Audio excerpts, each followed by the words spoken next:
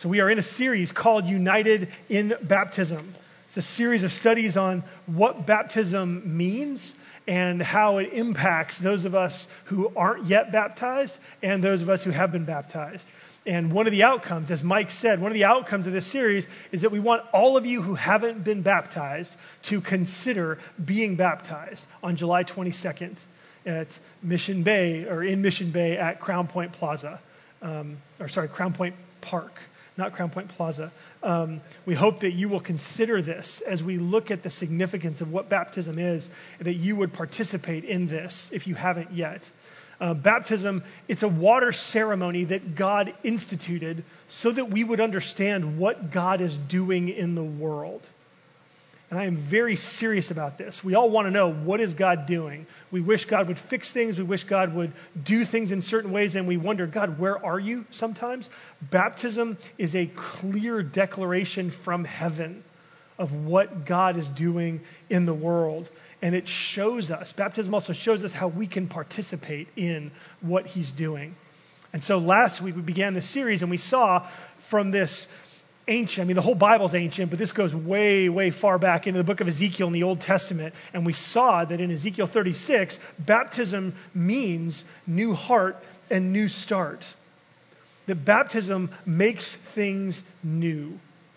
There's this ancient promise in Ezekiel 36 of what God would do through baptism. It talks about water and the Spirit coming. Well, today we're going to see when God's promise in Ezekiel came true after the death and resurrection of Jesus.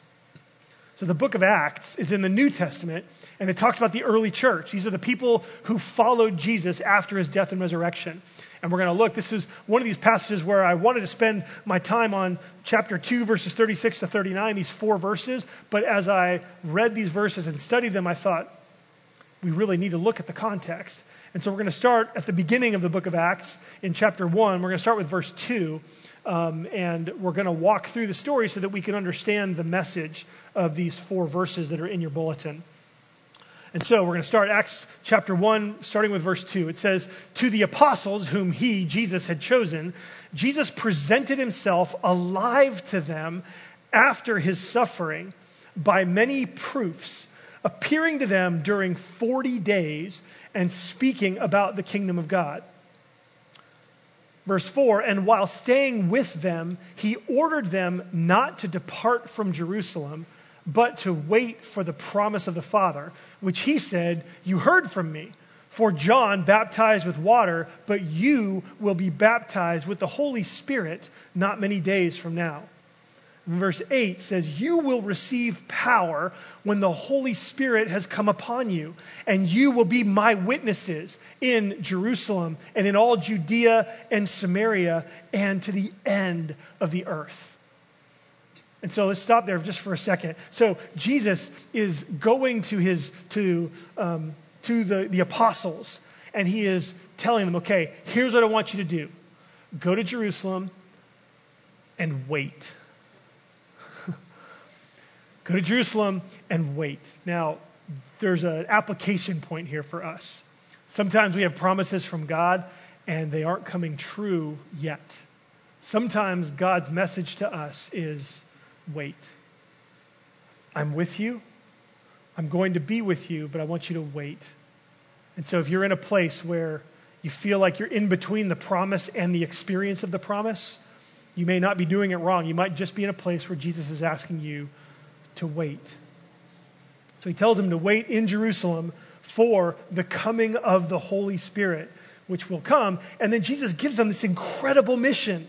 Verse 8 is this amazing mission that you're going to be my witnesses. You're going to be the people that will take the good news of my death and my resurrection and all that it means to the ends of the earth. This incredible mission to go and to share the good news of Jesus. And then verse 9, it continues. It says, "And when he had said these things, as they were looking on, he was lifted up, and a cloud took him out of their sight." This is called the ascension of Jesus. He ascended into heaven, and as the creed says, he's seated at the right hand of God. So verse 12, what do? They did it right. They actually did what Jesus said. Look at this, verse 12. It's kind of surprising because they don't always do this. Verse 12, and then they returned to Jerusalem. All right. Verse 13, and when they had entered, they went up to the upper room where they were staying. So this is presumably the same upper room where they had the Last Supper with Jesus, where they observed the Passover. So they ended up back in that same place where they were staying. And who was it? Well, it's these folks, Peter and John and James and Andrew, Philip and Thomas, Bartholomew and Matthew, James the son of Alphaeus, and Simon the Zealot, and Judas the son of James. How many were there? Did you count? 11, right? Not 12, because Judas had rejected Jesus and betrayed him. So verse 14, all these with one accord were devoting themselves to prayer, together with the women and Mary, the mother of Jesus, and his brothers. The company of persons was in all about 120. And so there they were, praying and waiting. And about 7 days later, God showed up. God showed up. And it starts, if you want to there's a little bit of an outline today, if you want to write something down, it starts, number 1, in the house. And this is the first 4 verses of Acts chapter 2. It says, when the day of Pentecost arrived, they were all together in one place. And suddenly there came from heaven a sound like a mighty rushing wind, and it filled the entire house where they were sitting. And divided tongues as of fire appeared to them and rested on each one of them. And they were all filled with the Holy Spirit. So there was this sound of a mighty rushing wind, like the air conditioning right now. Not quite, right? That's not mighty or rushing, but it's this general, like this like torrential hurricane kind of wind filled the house. It was loud. It was really, really loud, as we're going to see in a little bit. It was so loud that it was heard outside of what was going on in the house. And the appearance of these tongues of fire rested on each one of them. So this was an anointing on them by God. God came down from heaven and filled these people with his own presence. And wind and fire, these are images of the Holy Spirit. The Holy Spirit is invisible, but you feel the effects of it, kind of like the wind. Fire is also symbolic of the Holy Spirit in the Bible. The presence of God is a purifying presence. The fire is like a refining fire. Back then, they would purify metals, gold and silver, by putting them in fire and heating them up. And when gold is impure, the gold will heat up and liquefy, and the stuff that's not gold will burn off in the fire. The gold stays liquid, and then when that stuff burns off, what's left over after it cools is a more refined gold. It's a purifying gold. And God says that I will test you in the furnace of affliction. I will refine you as silver is refined. And so this is what the Spirit does. When God comes near, sin in our lives, evil in our lives, impurities in our lives are burned away. When you're in church, you have less of a desire to sin. Not just because of public shame, but because you feel closer to God. Right? There are things that you do that make you less likely to fall into temptation because you feel closer to God. That's what his presence with us does. And so people are purified and renewed by the Spirit of God. They're changed on the inside. And so these leaders were filled with his presence, and they experienced God in the house, and then they went out into the city. That's where, if this was a movie, the camera would shift from here in the house to going in the city. That's the second thing that we're going to see is them in the city. This is Acts 2, verses 4 to 13. It says that they began to speak in other tongues, in verse 4, as the Spirit gave them utterance. Now, what does this mean? Because this idea of speaking in tongues, like this can mean a lot of different things in a lot of different churches, right? Well, we don't have to wonder about this verse. The Bible talks about tongues in other places too, but in this verse, the rest of the text tells us exactly what this means, that they spoke in other tongues. Verse 5, it says, now there were dwelling in Jerusalem Jews, devout men from every nation under heaven. And at this sound, the multitude came together, right? So that rushing wind sound was so loud that people in the city of Jerusalem heard it, and they came. This massive, enormous crowd began to gather. And this crowd, verse 6 goes on, they were bewildered because each one was hearing them speak in his own language. And they were amazed and astonished, saying, are not all these who are speaking Galileans? And how is it that we hear each one of us in his own native language? Verse 9, Parthians and Medes and Elamites and residents of Mesopotamia, Judea and Cappadocia, Pontus and Asia, Phrygia and Pamphylia, Egypt and the parts of Libya belonging to Cyrene, and visitors from Rome, both Jews and proselytes, Cretans and Arabians, we hear them telling in our own tongues the mighty works of God. And they were all amazed and perplexed, saying to one another, what does this mean? They're looking at each other going, huh? Like, how is this possible? From 15 different geographical places across the known world. These people, they'd come to Jerusalem for the annual Jewish feast of Pentecost.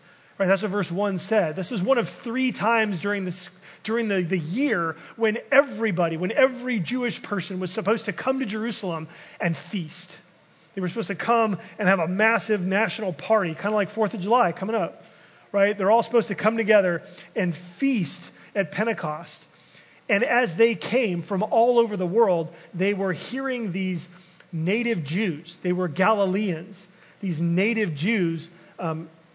And Galileans, they were kind of like the backwater folks. They were sort of up in the north, and so there's a sense that the folks that are up in the north, they're away from Jerusalem, away from all the action where it's all happening. Up in the north, those are just like sort of the humble farmers. And so that's why they say, aren't these all Galileans? Right? What's going on here? We know they're not educated folks, but these native Jews who live in the north, in the backwater, they are speaking in our tongues. We can understand them in our languages, in these 15 different, presumably that's just a sampled list. They were hearing these native Jews speaking in their own tongues and talking about the mighty works of God. And the question is, what exactly is going on? Now, there were some who were skeptical. Right? There were some who mocked. Verse 13 says, but others mocking said, oh, I'll tell you what's going on. They're filled with new wine. These folks have had a little bit too much to drink. And you can kind of understand some of this because, first of all, in every group, there are some people you might know, some of these folks. No matter what happens, no matter how good it is, no matter how special it is, they always have something critical to say. Do you know any of these people? Are you one of these people? I mean, I am. There's a part of me that in certain situations always wants to cast doubt, always wants to question, always wants to have like kind of a little bit of a dispersion, and it's pretty awful sometimes. Like, it's pretty deflating for people. And so these folks came, and I could kind of understand where they're coming from, because this crowd is gathering, and some people maybe were near folks. I mean, I don't exactly know how this works, but some people come, and maybe they have ears to hear, or they're receptive to what's going on, and they immediately hear somebody talking in their language. And so they begin to listen, and they're amazed, going like, how in the world is this happening? And then there might have been other people who were walking up, and what they were hearing was people speaking in lots of different languages. And sometimes, if you don't know that it's another language, you might think that someone's just babbling, right? And so they conclude, oh, I know, they're just drunk, right? And so the skeptics among them are like, oh, they're just drunk. That's what's going on here. Nothing here to see, really. Peter, as a representative of the apostles, he gets up and addresses everybody in their reactions. And he starts by addressing the skeptics in verse 15. He says, for these people are not drunk, as you suppose, since it's only the third hour of the day. Translated, that means, look, we're not drunk. It's only 9 a.m. Come on. Like everybody knows you can't. I mean, you can, but we're not. So it's only 9 a.m. Come on, we're not those kind of people. And then what Peter goes on to say, he says, look, here's what's happening. What's happening is that God's promises are finally coming true. That's what he says. He says, verse 17, and we have to be selective here. I can't read all the verses and go into all of them. But he says, and in the last days it shall be, God declares, that I will pour out my Spirit on all flesh. What does this mean? This means that God is going to give his Spirit to everybody. To everybody. Not just to the prophets who had the Spirit in the Old Testament, not just to the priests who had the Spirit in the Old Testament, not just to the kings who had the Spirit in the Old Testament, but to all flesh. In verse 21 he says, and it shall come to pass that everyone who calls upon the name of the Lord shall be saved. And so Peter's saying, look, what's happening here is that God is doing something. God is doing something special. He's pouring out his Spirit. He is giving his Spirit to everyone who calls upon his name, who calls to be rescued, who calls to be saved from their sins, who calls to be saved from themselves. And so what's amazing here is that what started out in the house, this presence of God that was poured out in the house, is now being offered in the city. They went to share what they had received. It's offered to all. And Peter wants to make it clear, how can you call upon the name of the Lord? Verse 22 says, men of Israel, hear these words. Jesus of Nazareth, a man attested to you. He was attested to you by God with mighty works and wonders and signs that God did through him in your midst, as you yourselves know. I love this. I love this because Peter's making it really clear that he knows that they know that he knows that they know that Jesus was a miracle worker. Like everybody knew that Jesus did these amazing, mighty works and wonders and signs. Nobody denied that. Nobody doubted it. Nobody doubted that God was working through Jesus and that he did these works and wonders and signs. Like there was no doubt that Jesus was this miracle worker. He came from God. Even his opponents didn't deny it when he was alive.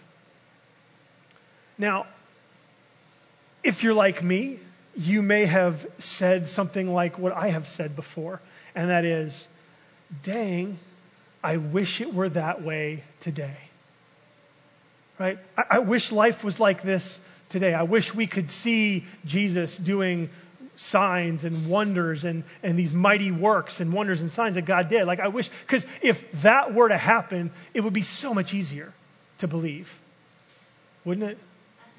I mean, if only Jesus were doing these kinds of miraculous works today, then it would just be so much easier for us to believe.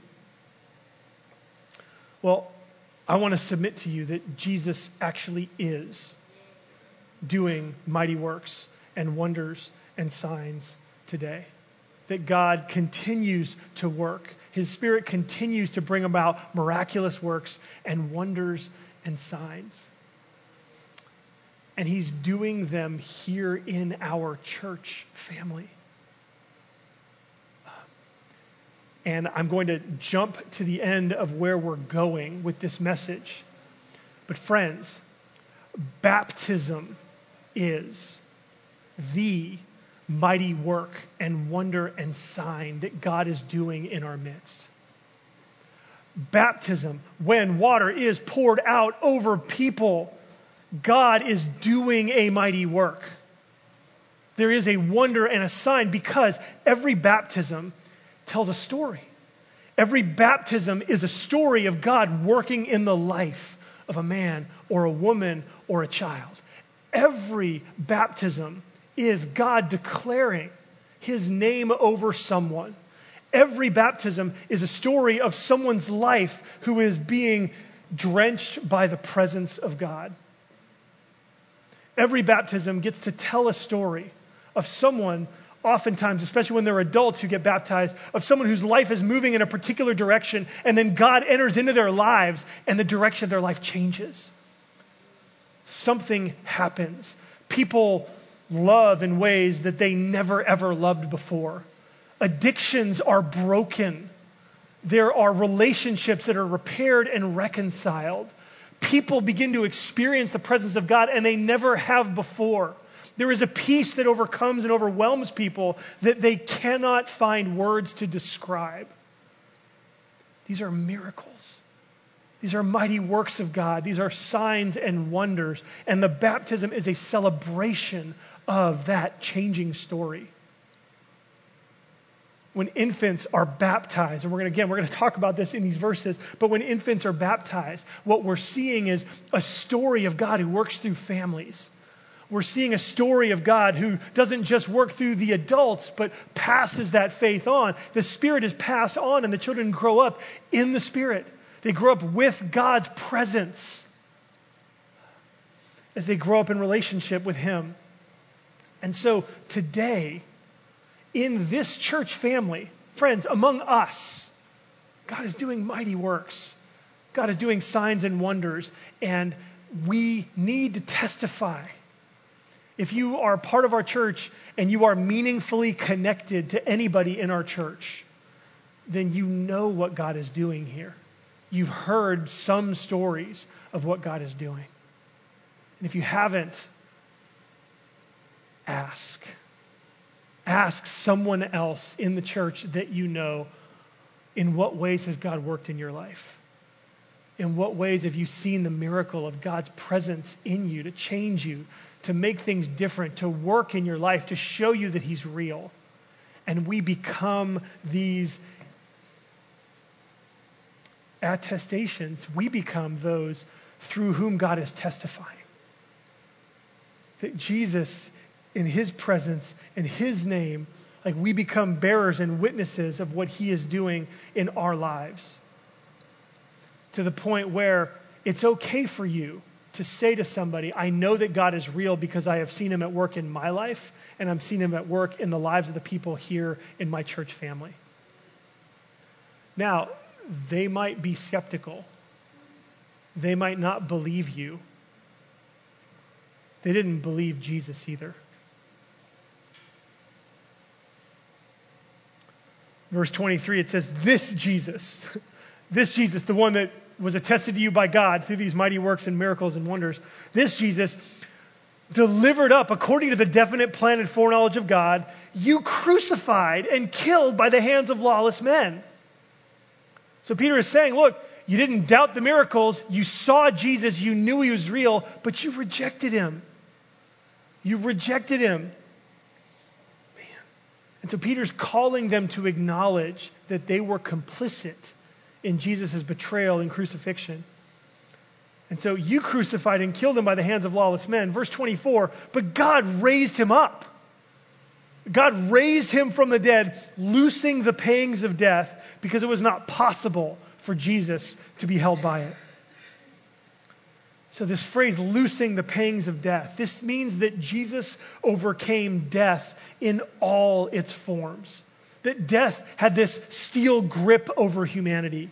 That death and sin and brokenness characterized life, and people could not get out. And that death, and I'm not just talking about physical death. You have to kind of realize that physical death is the culmination of destruction in life. Physical death is foretasted in all of the ways that we sin against God and against other people. In all of the ways that we do things that break down the fabric of society, that hurt relationships, that hurt our relationship with God or relationships with other people. All of those things are death. And Jesus on the cross experienced the punishment for all of that death. And Jesus was in the grave. He was in the grave under the power of death for a time. But He could not be held by it. He couldn't be held by it. Like death could not, it was not possible for Jesus to be held by death. Why? because Jesus never did anything worthy of death.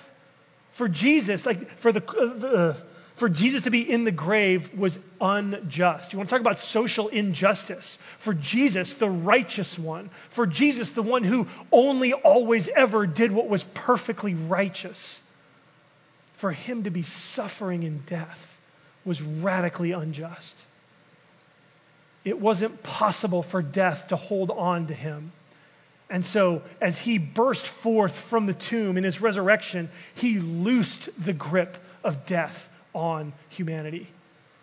I mean, he showed that there's another way. Jesus never, ever succumbed to the power of death. He never, ever succumbed to the power of sin. And so, if you want freedom from sin, it comes from him. If you want to be set free from addiction or set free from bondage or set free from responding in a situation or to a person in the wrong way, if you want to be new inside, if you want new life to come forth from you, if you want love to fill your heart, if you want to have God's peace instead of the anxiety and the difficulties, then you get it from Jesus. It's in his resurrection that he broke the power of death. And he's come to set us free. Verse 32, it says, this Jesus God raised up, and of that we are all witnesses. I mean, it wasn't just that this guy flatlined on the emergency room table and he came back to life. That's not what the resurrection of Jesus was.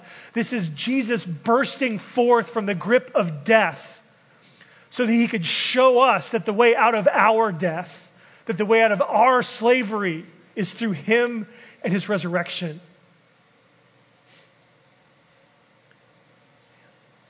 Peter's like, we are witnesses. We saw him alive. We saw him being therefore exalted at the right hand of God. And having received from the Father the promise of the Holy Spirit, he has poured out this that you yourselves are seeing and hearing. Man, the sounds, the tongues, this is Jesus pouring out the Holy Spirit. This is the Spirit of heaven now invading the world. And it's coming to those who follow Jesus. It's coming to those who call on the name of the Lord. Verse 36, let all the house of Israel therefore know for certain that God has made him, Jesus, both Lord and Christ. This Jesus whom you crucified. And again, Peter is honest here. He's honest. He's saying, look, you rejected Jesus. You lived apart from him. That's bad news for them. But sometimes there can be good news in the bad news. Because if the problems in our lives is that the world is jacked up, right? If the problems in our lives are that the people that we're closest to are broken and they hurt us, if the problems that are in our lives are out there, we are screwed. Because there's nothing that we can do about them. But if in any way we have contributed to the brokenness of the world, if there is any way that you have contributed to the brokenness of a relationship that is hurting you, there's something we can do about it.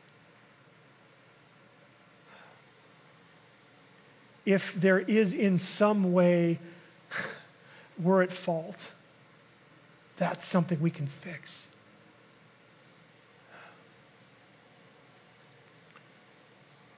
Verse 37, this is how they responded. It says, now when they heard this, they were cut to the heart, and they said to Peter and the rest of the apostles, brothers, what shall we do? They heard the sound. They came and gathered. They saw God working through these people, through Peter and the others. And they wanted in on it. They heard that what was happening, what they were seeing, what they were observing was the presence of God poured out in their, in the lives of these people in front of them, and they wanted in. Do you want in on this?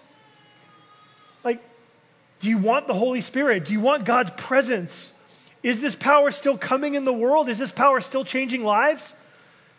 Yes. Yes, it is.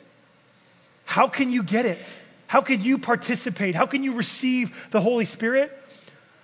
That's the question they're asking in verse 36. That's what it means when they ask, what shall we do? In verses 38 and 39, give us and them sort of the application of this passage. They give us and them exactly what they can do to participate in what God is doing in the world. So I'm going to read it and then we'll break it down. Verse 38 says, and Peter said to them, repent and be baptized, every one of you, in the name of Jesus Christ for the forgiveness of your sins, and you will receive the gift of the Holy Spirit. For the promise is for you and for your children and for all who are far off, everyone whom the Lord our God calls to himself. So the verses are in your bulletin. We're going to hit application and walk through these two verses. And so this is what we can do right now and this week. First, repent. Repent. It's the first thing Peter says to them. Now, repent's kind of a religious term that can maybe get some people a little bit uncomfortable. It feels a little bit self-righteous or condemning.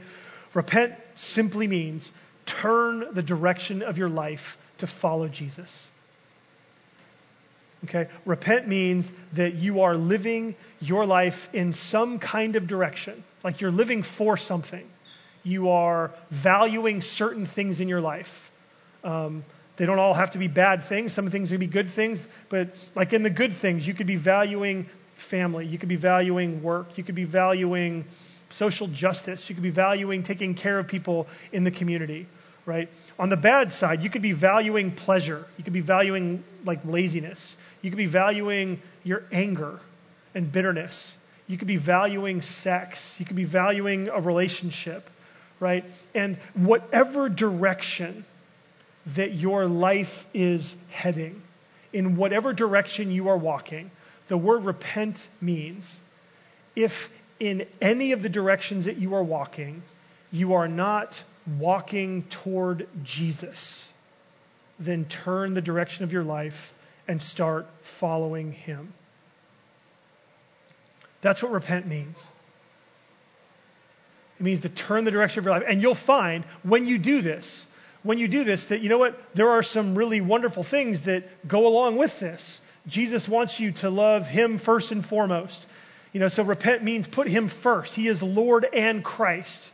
That means he has the place of Caesar in the ancient Roman world. He is master and commander, right? He is Christ. He's the Jewish Messiah, right? And when you follow him, you put him first. He wants you to love your family. He wants you to work hard and do your work with excellence, right? He wants you to have good community and friendships. He wants you to be in relationships with people. And so there are some things that you will be able to continue to do in ways that now honor him. And then there's a lot of things that we do that need to stop. There's a lot of relationships that we have. There's a lot of things that we have habits to doing that need to stop, that are not consistent, that are actually putting us in the opposite direction of following Jesus. And repent means turn. It means turn. Whatever Jesus says goes. And so some people are consciously against Jesus. Some people are just sort of doing their own thing. They're not against Jesus, but they're not for him. And in either way, you need to turn and walk consciously after Jesus. And repentance, it means that none of us are perfect. And that's good news for us. It means that when things get exposed in our lives that are not following Jesus, it means that we don't justify what we've done. It means we confess our failures and our sins. We confess there's something broken that's deep inside of us that's constantly generating new ways that we sin. It means owning that. And it means saying, look, I want to give this up. Repenting means turning to Jesus and saying, please forgive me for this. And so for us this week, for us today, repent and turn to follow Jesus. Second, Peter says, be baptized, every one of you. Baptism is uniting with Jesus. It's being identified with him and his death and resurrection. Now, repentance and baptism, they go together in some ways, right? They're in some ways, they're two sides of the same coin. But baptism doesn't save you. We have to remember that, right? Baptism is a water ceremony that actually celebrates your salvation.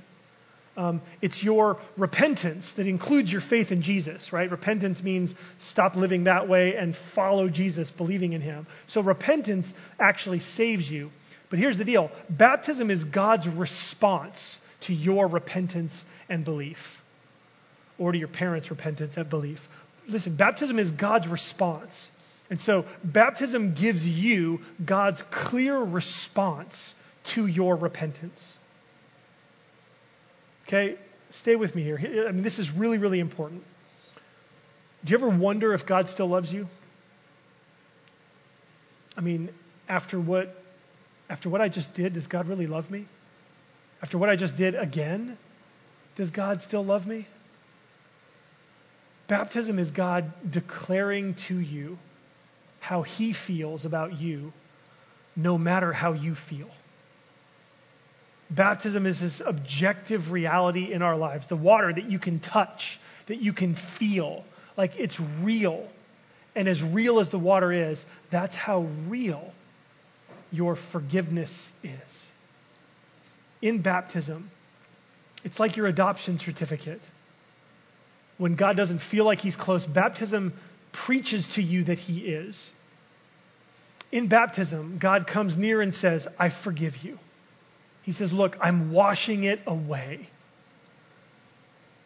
I'm sending it far away. It will not stand between you and me anymore. I am with you now. I am in you. My spirit is in you. I am your father and you are my child.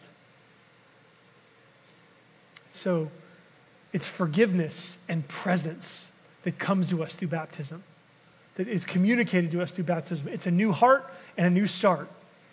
So if you haven't been baptized, get baptized. If you have questions, use the connection card. Say, hey, I want to talk to somebody about getting baptized, or I'm thinking about getting baptized. Let us know.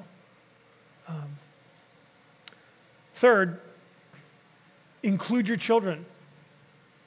Verse 39 says, for the promise is for you and for your children and for all who are far off. I said this in the baptism itself. And this is a question, not all churches agree with this. Not every church baptizes the children of believers.